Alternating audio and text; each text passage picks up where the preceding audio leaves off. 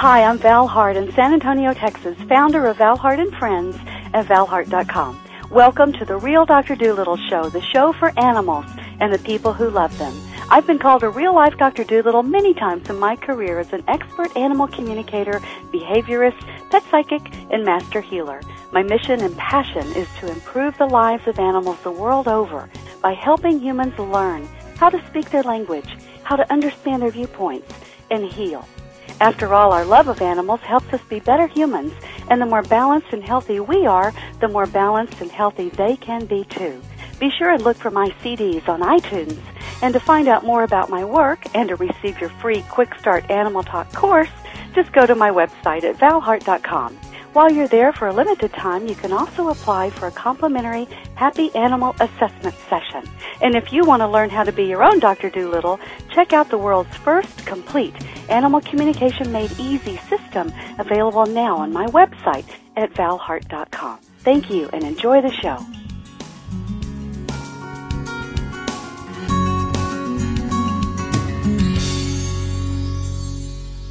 Hi, this is Val Hart, the real Dr. Doolittle, and today I'm talking with Tom Ingegno.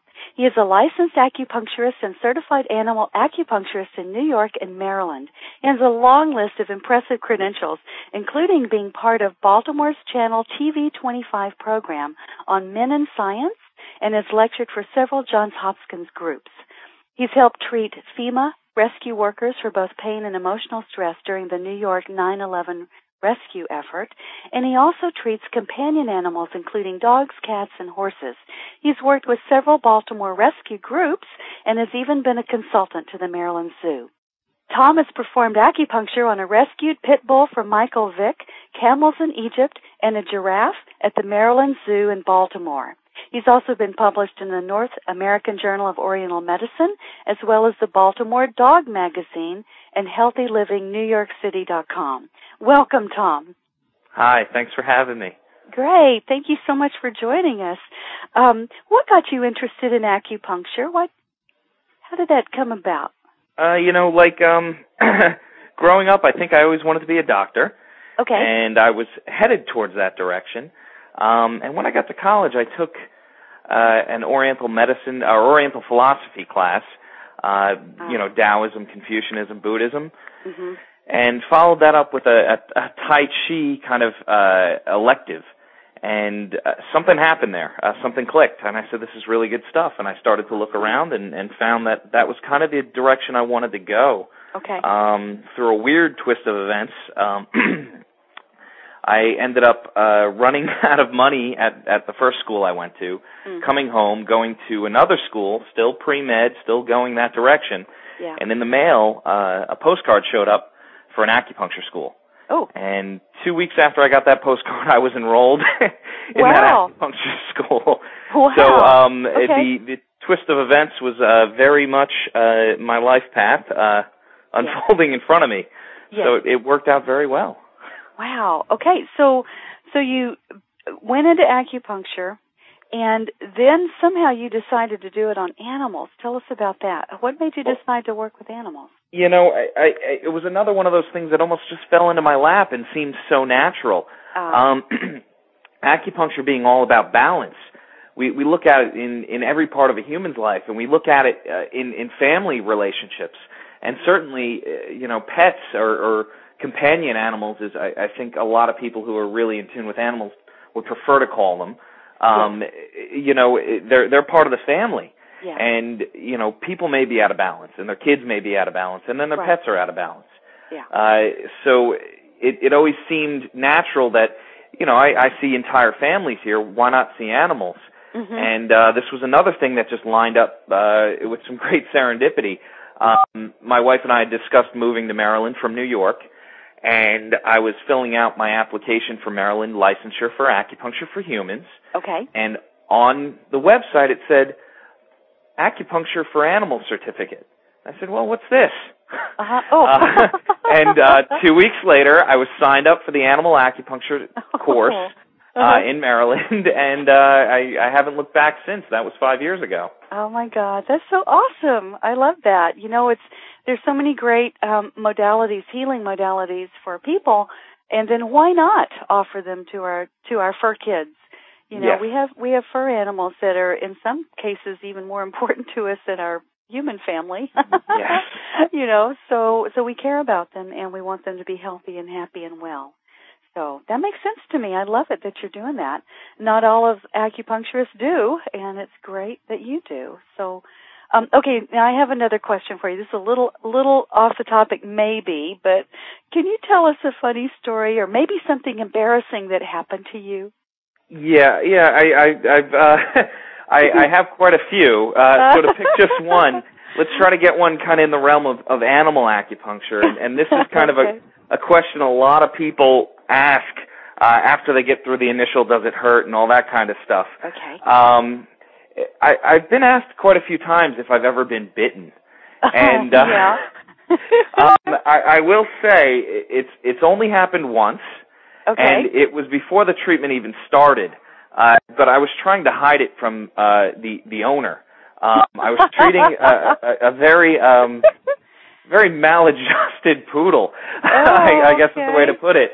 And I had walked in the door, and I had my hand hanging at my side, and the little guy jumped up and took a nice chunk of the meaty part of my palm. You. Oh, my and God. I sat there and just pressed it against my leg and continued talking, and I picked my hand up off my jeans, and I had a huge blood stain on my pant leg. And the owner said, "Oh, how did that happen?" Oh, and I said, "I didn't want to say this, but your little guy got a piece of me." But yeah, that was the only time, and it was not a truly acupuncture related story because I hadn't even started the treatment yet. So he punctured you before you punctured him. He did. It was a reverse treatment, if you will. There must have been something in that point there on your palm. You know, it was an asthma and allergy point, kind of, and I don't know, maybe it was springtime, so maybe I had a little sinus stuff going on. So he was your treatment professional that day. Yes. Yeah. You just didn't know you needed a treatment. No, I was unaware of it. That's hysterical. I know personally, you know, I've been on site working with my clients' animals. Yeah, there's a lot of great stories about some pretty wild stuff that can happen. But yeah, well, good. Oh, all right. Wow, thank you for telling us that. That's great. No problem. So let's talk about treating zoo animals. That really, I can't even imagine. How in the world did you treat a giraffe? Well, you know, it was kind of a big story. Gretchen was her name. Gretchen the giraffe, okay. Gretchen the giraffe, she was 23 at the time, and almost about once a week you would turn on the evening news and they'd mention that, you know, Gretchen's really declining, she's going downhill, zookeepers are trying everything. Okay. And at the time, I actually had a patient who was a zookeeper. And, you know, I gave her a call and I said, you know, listen, I don't want to get paid. I really want to try and help this giraffe out. It doesn't, you know, I'm not trying to do it for publicity. And now that I'm saying that, we're talking about it on a radio show. But this is years later. But she took a letter to the head vet there. And the vet called me and said, listen, we're trying to do everything we can for this girl. She's one of the oldest in captivity. She was born with a couple of birth defects. Her front feet were turned in, her back feet were turned out. Oh, wow. And she was stepped on after she was born by her mom. Oh, wow. So she had quite a bit of arthritis, pretty much in every joint. Yeah. And I had the pleasure of treating her about 5 or 6 times, and you know, she did get relief after each treatment. The only problem is, with that much tissue damage, with that much, you know, bone on bone wearing away, she only made limited progress. Okay, yeah. It's unfortunate they weren't able to bring you in sooner or something like that. You know, I think that's the thing, and this is for people and animals. Yeah. Sometimes they call us last resort. Yeah. Acupuncture can do some pretty amazing things last resort. Yeah. But acupuncture is all about supporting the natural cycle of life, and when we get towards the end, well, maybe we can make that transition smoother. Yes. but we're not replacing joints. We're not, fighting 20-something years of damage. We can help support the person or the animal in that case. But it is something. She responded very well. The zookeepers were saying she wasn't eating every time I treated her. The first thing she would do is they had actually built a special. It almost looked like one of those magician's cabinets that has the slots to cut women in half. And you could open up all these panels and get to different parts of the giraffe, and they actually built it for her, knowing that she would need it later on. I mean, they were doing orthopedic hoof groomings and giving her all sorts of supplements and talking about every specialist in the country that had anything to do with joint health or with larger animals. She really got taken care of very well. It was such an honor to treat her, and I have to say, giraffes were such a beautiful, they're so beautiful. There's a quiet regalness about them, and it's just it was great to be that close to them. Yeah. Wow. I have a fondness in my heart for giraffes. I remember as a kid, being with baby giraffes and being with them at the zoo, and they're just such amazing, wonderful, sweet animals. Yeah. I'm so glad you're able to help her. Oh, it was really a great experience, and I offered up my services anytime to them. Logistically, some of the larger predators that might need some help, they were a little leery of letting me in the cage with, which is understandable. Oh yeah, yeah, I understand that. Yeah, ooh. I remember years ago, I used to work at wildlife rescue and rehabilitation here in our area, and working with the big cats and the bobcats and the razor sharp long teeth and the claws. They talk about acupuncture. Whoa.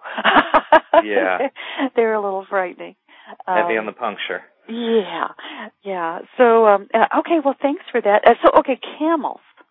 All right, we have to know the story about the camels. So, this was great. My mother-in-law has actually, she's an expat. She moved to Egypt about 13, 14 years ago. Wow. And she takes people on tours all over to all the different sites. She'll take them up and down the Nile, take them out into the desert, and really give them a taste of true Egypt. So she'd been begging us to go. And I said, okay, yeah, we'll definitely go. And this is obviously a few years back, prior to this great, I think, revolution for Egypt. But I said I'll definitely go, but I want to treat whatever's out there. So definitely camels, definitely these things. Okay. And we happened to be out. Actually, you could see Saudi Arabia. On the Red Sea, and some camels came by, and one of them had a little bit of an open wound, and I don't know if it was a saddle, from the saddle, or if it was from something else, and we just did a couple of treatments on him, and they, gave him some advice about washing it and cleaning it out, and, from what I heard from my mother-in-law, because she actually has a house out there, she said that camel was doing a lot better, and the owner was pretty happy about it. I mean, that was a big one. Wow. So do you use a lot of needles when you're working with these enormous animals? No, and people also expect larger needles or thicker needles. I have a book that talks about equine acupuncture in China a few hundred years ago, and it looks like torture. I mean, they basically tie the horse up to 4 posts.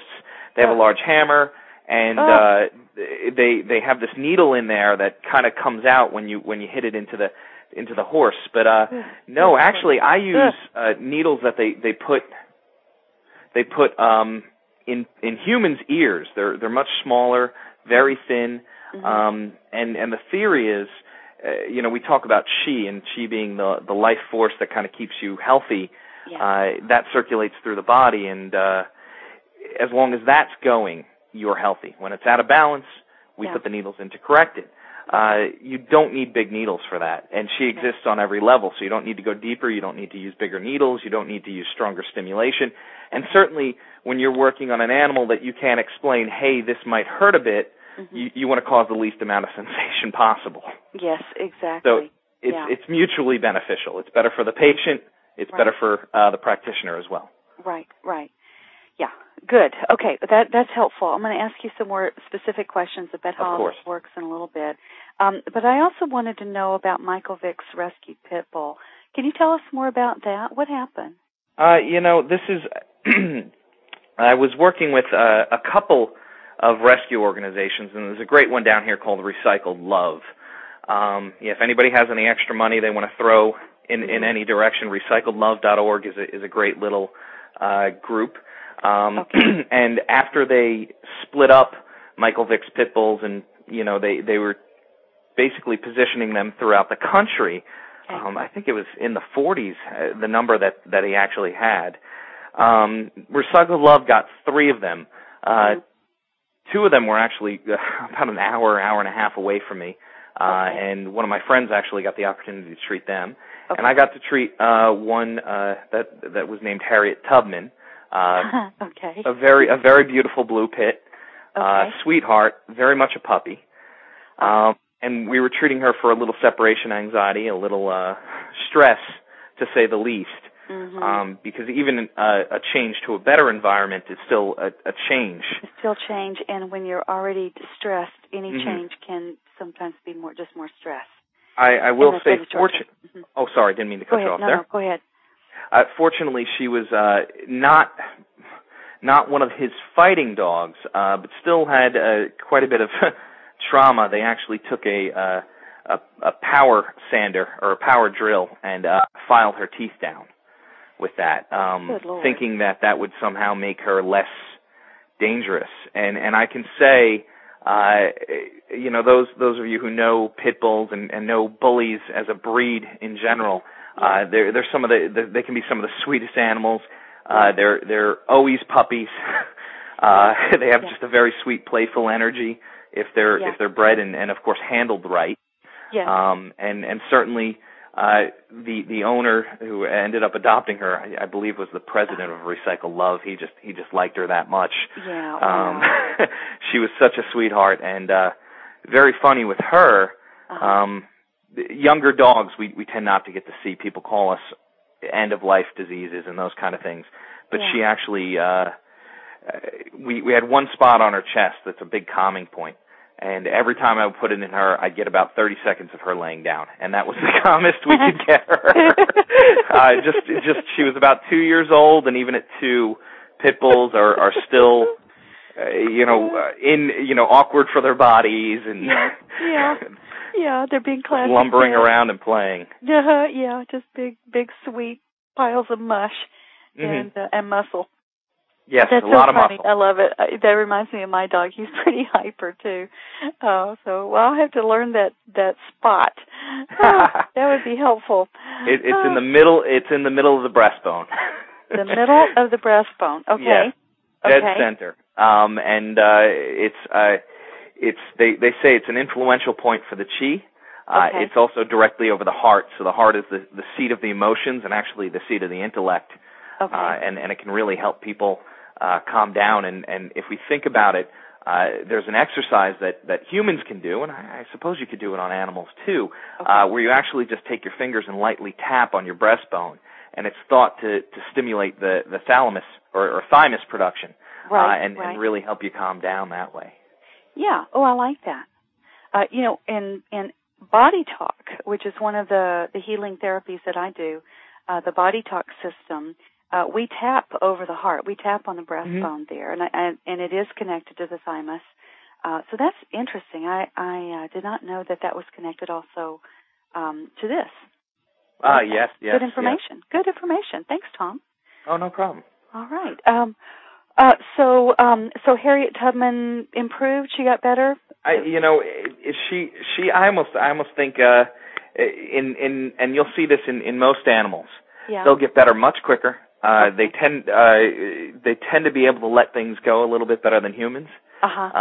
And I'm sure you can probably attest to that in the most cases. Right. And she really got what she needed very quickly.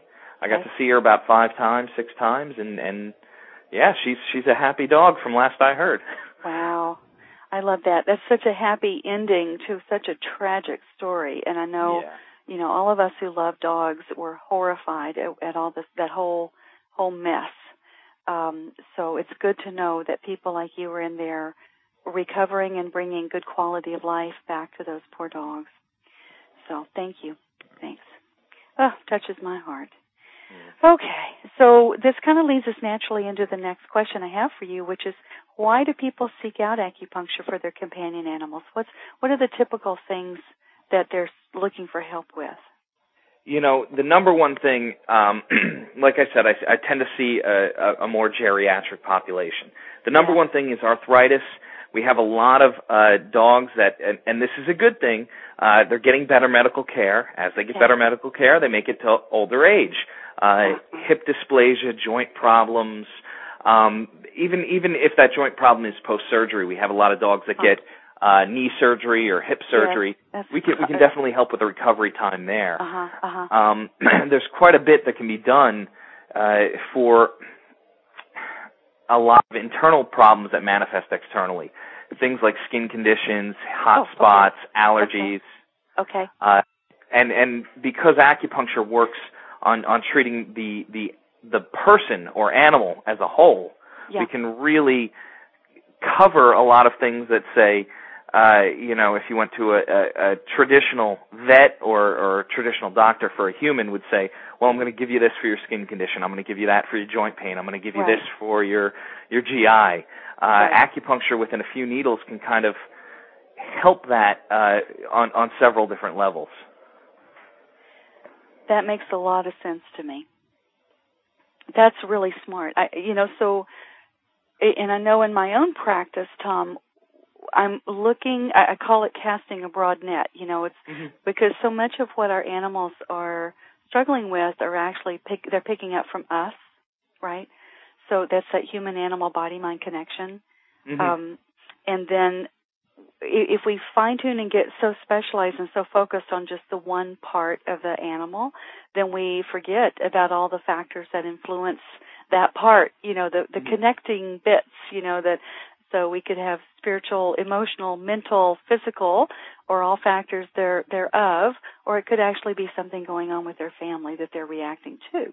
Yeah. Right? And that's one of the things that they talk about in acupuncture is looking for a common theme. So, a lot of people that have GI disturbances, and I'm talking people because, more people have experienced that. They might see it in their dog as well, but a lot of people that have GI disturbances, they'll say, oh, that may be related to the lungs and issues like sinuses, allergies, or skin issues, eczema, acne, those kind of things. And you'll see that in humans and in animals as well. You'll see a lot of hot spots showing up on dogs that may occasionally get into things they shouldn't or have allergic things that end up causing them diarrhea or constipation, these kind of things. Yeah. Makes a big difference. Yeah. Okay, good. So that's why they seek it out. So all these conditions can be treated. What kind of results are typical? What do you see in your practice? Well, certainly I tell everybody acupuncture is not a magic bullet. It's not a one-shot deal. It's not a switch that you flip on and off. I will say animals across the board respond a lot quicker than humans do. Okay. My blanket statement for humans is give it 5 treatments and hopefully you'll see something. For animals, I'm saying give it 3 treatments, and if you don't see anything, that doesn't mean it's not going to happen, but in most cases you'll see something very significant after those 3 treatments. Okay. Good. That's a really good rule of thumb. I know a lot of us, we're kind of trained to take a pill and feel better, or something like that one magic little bullet thing, like you said, a switch on and off. But in this, it's a more holistic, deeper, longer lasting kind of a change, and it takes a bit more time. So, and I love that. I love your comment about humans taking longer. I found that true in my practice also. In fact, usually the animals come in. My clients come to me because their animals brought them to me, somehow. But then, we resolve the animal issue really pretty quick, and then guess what's left? The human part. And so that's where we wind up spending a lot of our time in rebalancing the person, the family, the handler, the caretaker, the trainer, the rider, whoever it is, so that the animals can stay, in a better balanced state, which they can if their human is better balanced. Right. Very true. Makes a lot of sense. Okay, good. So, all right, so let's get into the nuts and bolts of it. So how does acupuncture actually work? Well, I'll give you both the Eastern and the Western, and every time somebody asks me that, sometimes the Eastern is a little too out there for people to get. So we tend to back it up with some Western results. And I'm not trying to take away from the Eastern philosophy because it's been around as a collective system for close to 3,000 years. Wow. The theory is that we have this energy that I mentioned before that we call chi, that runs through channels all over the body, and they're mapped out, and actually because of a Portuguese sailor, they'll oftentimes be called meridians. They're mapped out through the whole body, running north to south or head to tail in animals. Okay. And when you have a condition, whether it's psycho-emotional, whether it's spiritual, whether it's physical, somewhere in the body, that energy is not flowing smoothly. Okay. We place these needles in to correct that flow. Okay. When that happens, the body can repair itself. It's not actually about us going after a disease or a specific condition. It's telling the body, hey, it's all right to work the way you're supposed to. Okay. From a Western standpoint, because a lot of those scientific minds, a lot of those real kind of rational people, I can't see chi, I don't feel chi, it doesn't exist. Mm-hmm. What we can say is we place these needles in the body, and we see some very dynamic changes through a whole bunch of different systems. Okay. Now, the biggest change that we see is with the autonomic nervous system. Now, this is your fight or flight versus your rest and digest. Okay. Most of our diseases, especially for humans and animals in high-stress situations, come from being in that fight or flight response too long, too often. Okay. After about 10 or 15 minutes, and this does happen quicker in animals, you'll notice for humans that you actually slow down a bit, you feel a little bit tired, you feel relaxed, patients often fall asleep, and with animals it may happen in the first 10 to 15 minutes. We switch into that rest and digest stage. Okay. Now during that rest and digest stage, your brain waves change. You go from that mental chatter or focused, like I'm working, type brain waves to the deep sleep and meditation brain waves. You release feel-good hormones, neurotransmitters, serotonin and dopamine. You increase circulation. What happens is your capillaries, and this is happening in animals as well, the capillaries open up, bringing in fresh blood. Fresh blood has everything your body needs to heal. Red blood cells, white blood cells, protein chains, oxygen, antibodies, and even, great, Western medicine. We'll travel to those areas that need to be healed more efficiently. Okay. And on the way out, we're carrying out any of those byproducts of an injury or damaged tissue or inflammation processes out of that tissue to be processed and taken out of the body. So really, we get this systemic effect. Locally, we get an increased circulation where the needles are, but it does happen systemically as well. Oh, I love that. This makes sense. So the needles actually go into, you find maybe a stuck spot in the meridian or the channel? Yes. Okay. And then that opens or clears that block or little stuck bit, and then powers through it so that the channel can work properly and flow. And that takes us out of the fight-flight autonomic nervous system into the rest and digestion stage, and then we get all the other benefits of healing, which is we really only heal when we're in a resting and digesting mode. Right? So when we're in fight-flight, in active work, in our society, chronically stressed and sleep-deprived, in our world, and we wonder why we don't heal, as quickly as we should. But it's because we live in that hyper vigilant autonomic nervous system so much that we don't have enough balanced rest and digestion time. Would that be a fairly That's very assessment? accurate. And if I can just add one more thing, we yes, talk please. a lot, and the more kind of modern or more, I guess, Western approach talks a lot about your adrenal gland burnout. Your adrenal glands yes. are the main, hormone. Adrenaline gets pumped when you're in that fight or flight stage. When there is no more, you kind of feel burnt out, and we're seeing more and more animals like that too, because their owners are stressed, they're in a stressful environment, whatever it is, they start getting that burnout.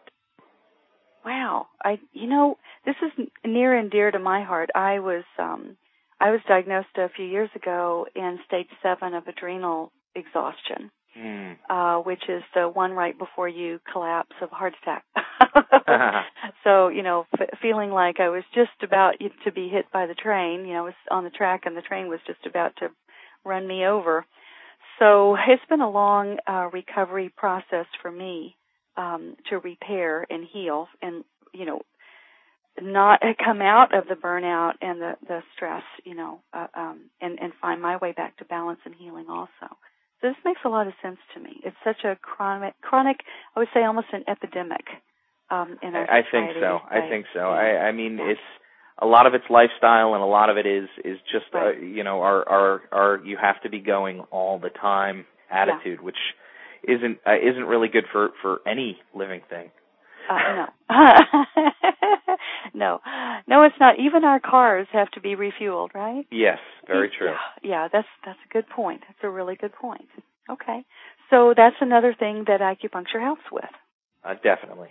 Got it. I love it. Thank you so much for bringing that out. I appreciate it. So if our animals are experiencing things like that, or we ourselves, then we should consider acupuncture.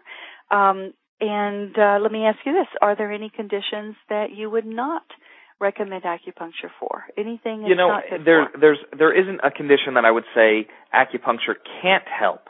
Okay. But I would be leery in severe infectious diseases or things like cancer as a standalone treatment. We definitely can help support a person or an animal with those conditions. But I don't want somebody to think, once again, this is going to be the thing I do that's going to cure me. Or this is going to be the thing that's going to cure my animal. Okay. Certainly, we want to be able to help, and we can. We definitely can help support the body and the systematic function and processing that goes on within a person or an animal. But to say it's a standalone treatment for those severe conditions, we don't want somebody or an animal missing something because they're refusing other modalities. Acupuncture is a great thing. It's very powerful. Yes, there are plenty of miraculous stories, but it's always better, and especially with Western medicine. Western medicine excels in diagnosis, so you have things monitored. You know what it is. You can look at it and tell what it is. Okay. And I wouldn't say not to get acupuncture, but consider it part of a treatment plan rather than a standalone therapy. Okay. Appreciate that very much. That's very good and good common sense, too, to add it as an adjunct and a support, but then also do due diligence to do anything else that's also needed, and appropriate. Yeah. Makes sense. So are there common questions that people really need to know or want to know about animal acupuncture? The most common probably is how do you get them to sit still? Certainly, some of that's breed dependent, but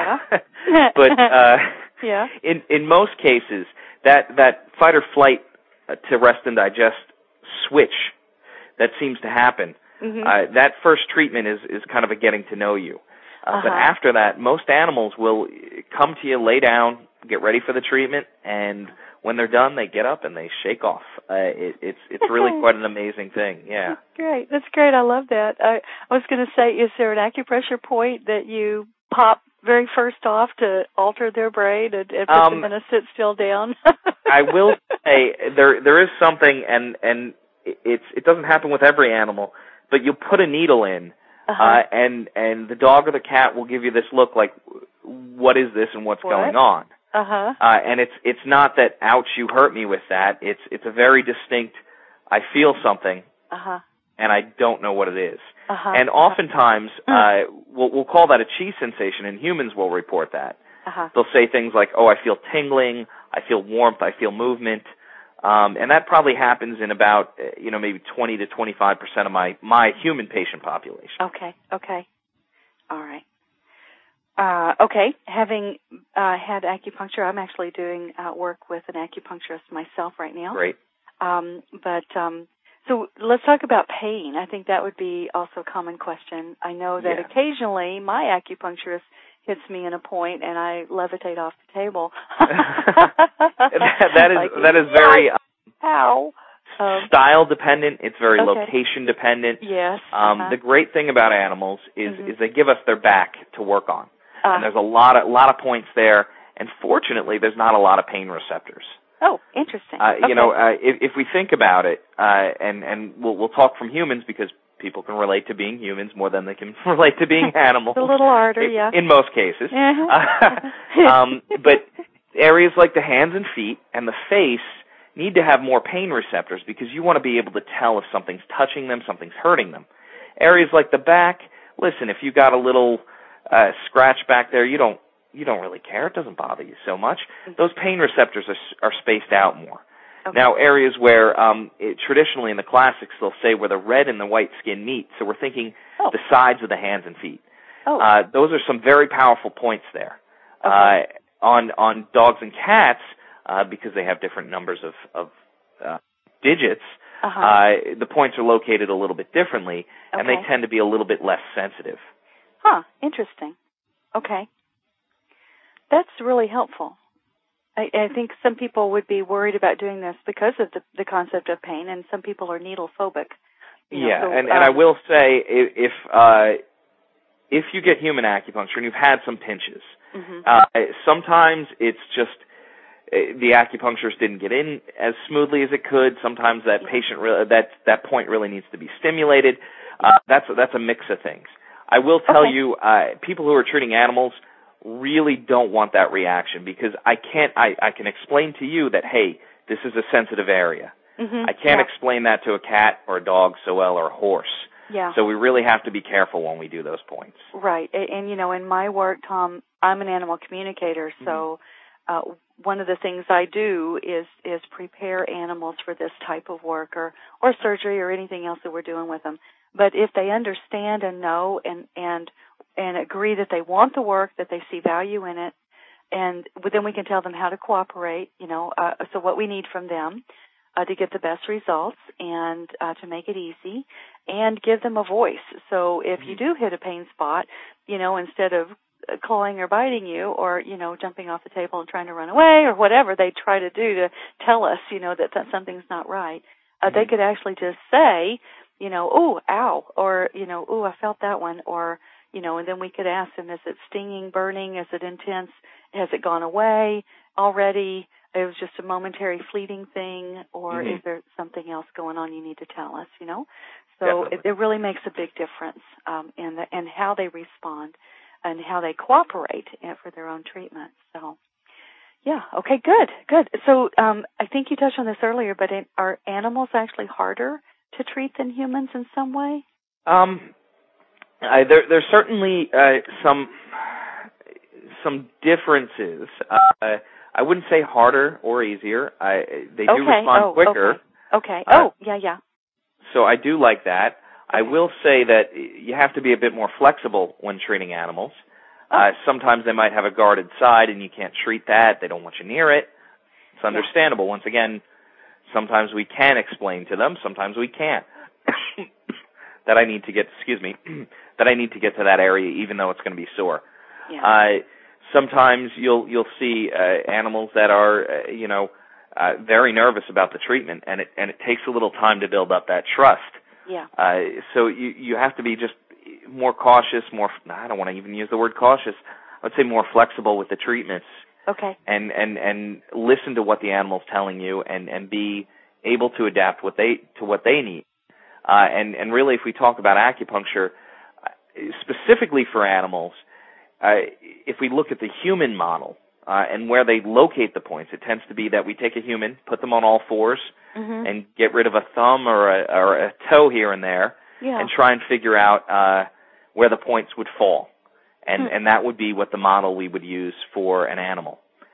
Certainly different numbers of thoracic, lumbar, and sacral, and actually they don't have a coccyx bone, they have a tail in most cases. So you move some points around there, but in most cases it's very similar to human acupuncture.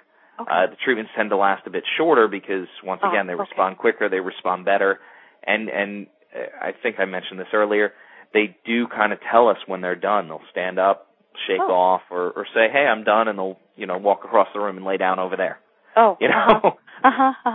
Okay, yeah. Oh, that makes sense. That makes sense. Okay. Oh, I like that you described how the pattern changes and how you change the model depending on the body shape and type. That makes sense. Okay, cool.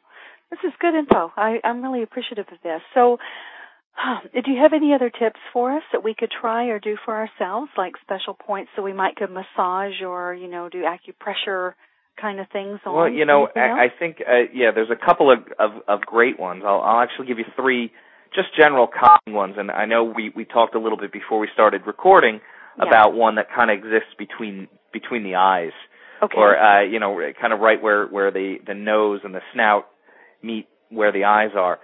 That's a big calming point. It's great. A lot of animals really like being rubbed or massaged there. I have a little French bulldog. He's got a little depression there, a little divot. He really just loves that being rubbed. It's very calming for him. Another point is square on the top of the head. You find kind of the highest point on the head. Traditionally in humans, this would be on the crown of the head, and you'd find a little depression there. And you can massage that, hold, and press lightly for 10, 20, 30 seconds. This point, because animals, traditionally in humans, and this is, they call this point 1,000 meetings, and the theory is all of the channels and all the little channels that aren't even on the charts meet at the crown of the head for that 1,000 meetings, and then kind of connect you to the universe. Okay. Excuse me again. Because most animals are quadrupeds, they have 4 feet. Right. They're forward, so there's actually a high point on their back, on their hips, right on the spine. That high point is sometimes where they'll put that 1,000 meeting point. So you can actually find that high point and put it there. And not only is it great for calming, it's great for back pain and hip problems as well. So it's a high point on the hips. Do you mean between? Yeah. You go to the low back, just around the hips, maybe just in front of the hips, and you'll see a little high point if you watch an animal, dog, cat. Oh yeah. Is it on walk the spine? by, right on the spine. On the spine. Okay. Yes. Got it. Okay. Cool. Well, we could find that. So we've got between the eyes, right at where the nose and the eyebrows kind of come together, right there. Yes. We've got the top of the head, the highest point there on the crown, and we have the high point on the hips there on the spine and the low back right in front of the hips, right? Yeah, and those are three that are real kind of simple to locate.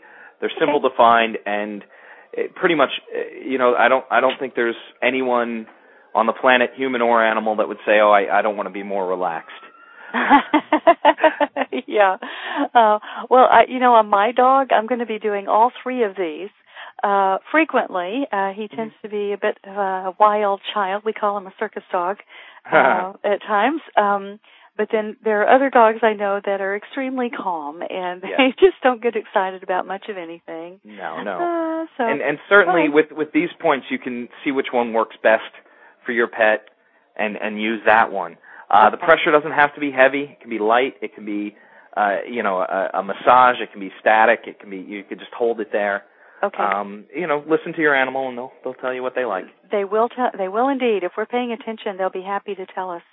Are there points for pain, shock, or trauma? So if our animal's been injured or has had something happen? With regard to treating shock and trauma, it really varies depending on what has happened to the animal, how severe it is, and kind of where the animal was hurt, what, these kind of conditions. A general thing, once again, I would suggest those 3 calming points, because they can help pull people out of shock as well as animals. That's good to know. Okay. And we did talk about that tapping the chest. Oh, that tends to be a very soothing and nurturing thing. Specific things like getting hit by a car, acupuncture can help with a lot of things. There's some things emergency medicine you just need. Of course, yes. Do your best to get your animal to whatever appropriate services you need as quickly as you can. Yeah. I would suggest the calming points, because on top of the physical trauma that may have happened, you do want to give them some spiritual or emotional calming while that's all going on. Okay. Got it. That makes a lot of sense. Yeah, and that would be my best advice without getting into, it's for a dog that hurt its hip or tore an ACL or something like that. Right. No, that makes a lot of sense. So the 3 calming points and then tapping the breastbone on the chest. Yes. Got it. That helps. Okay, so speaking of which, if we need an acupuncturist, how do we find a good local practitioner in our area if we're not lucky enough to be able to come to you?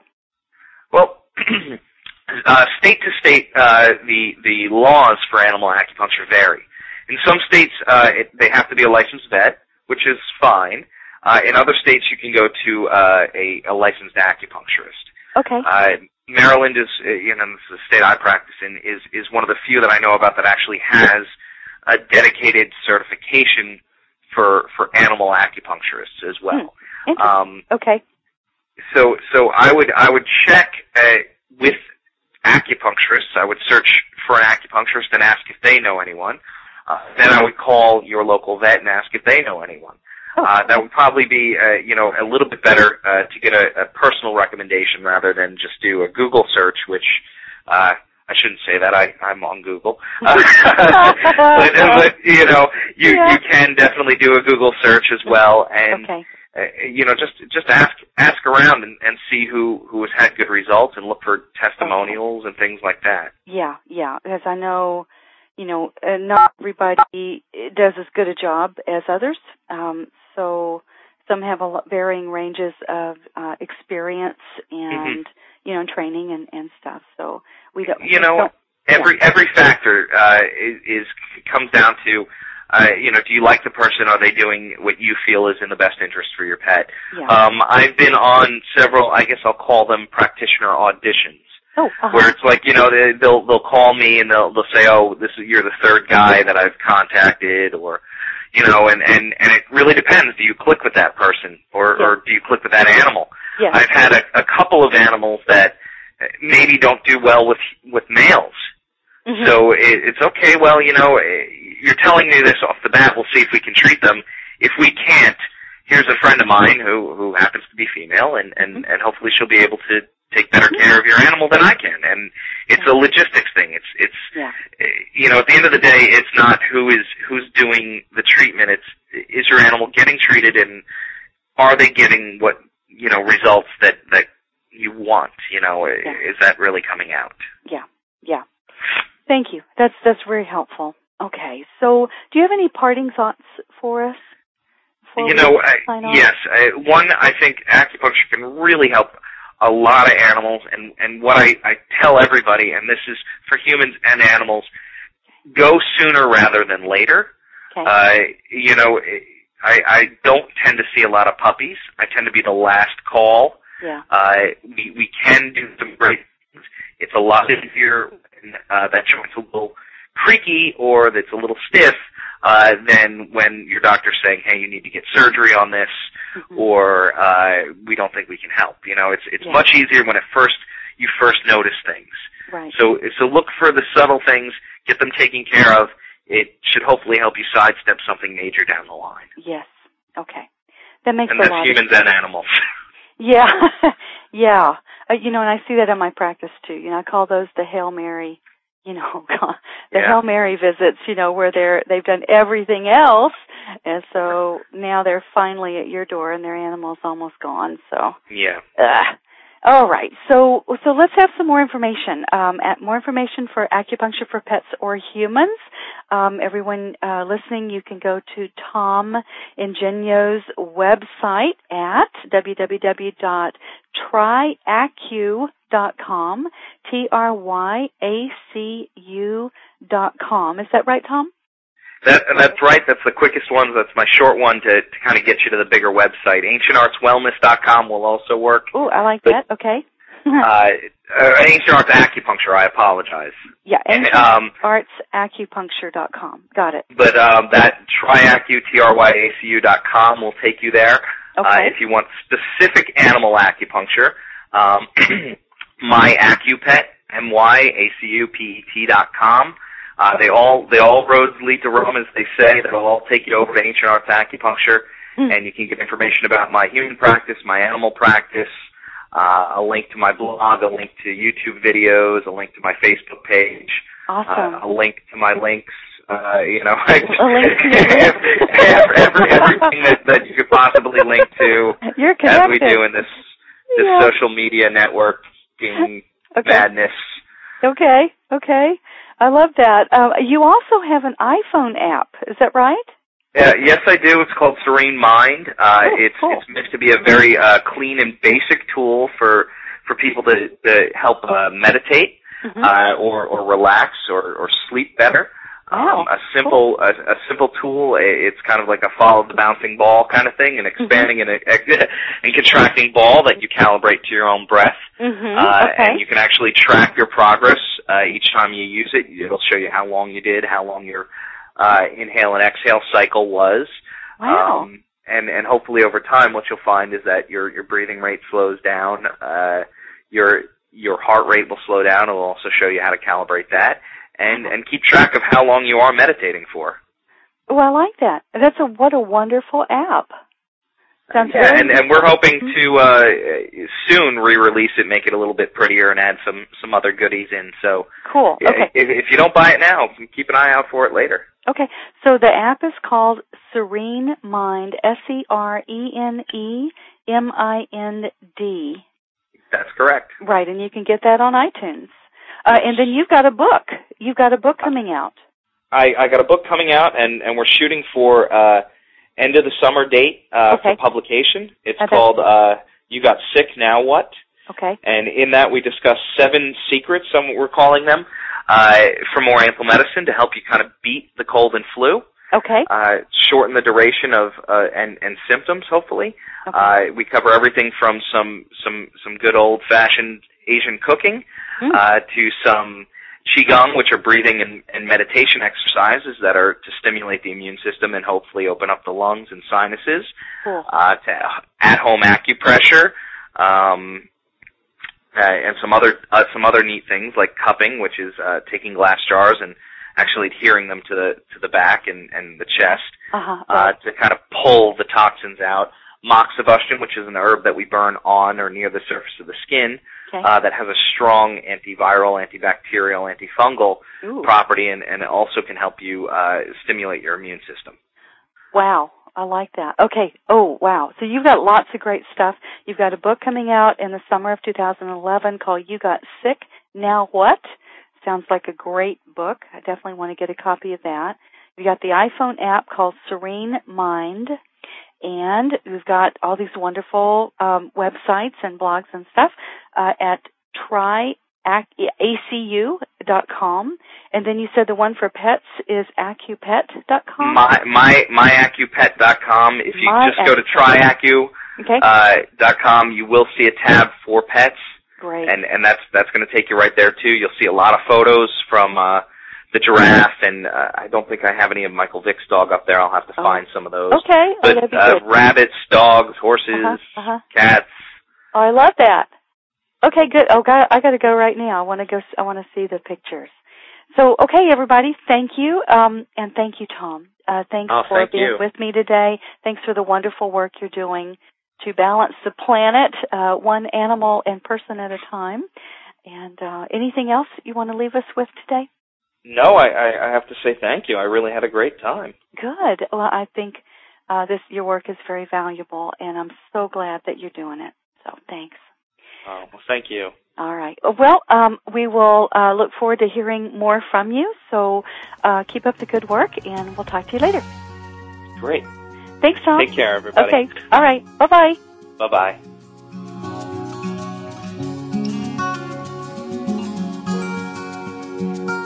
Thanks for listening to the show. For more information or to listen to other podcasts, go to valheart.com/blog. And if you're someone who values a non-invasive, holistic solution to resolving problems with your dogs, cats, and horses, and you want better behaved, healthier, and happier animals, just go to my website at valheart.com to apply for a complimentary Happy Animal Assessment session. And be sure and remember to look for my CDs on iTunes. Learning how to talk with animals is fun and will change your life. So while you're there at my site, get my free Quick Start Animal Talk course and check out the world's first complete Animal Communication Made Easy system. May the love of animals bless you, teach you, inspire you, heal you, and reconnect you to the circle of life.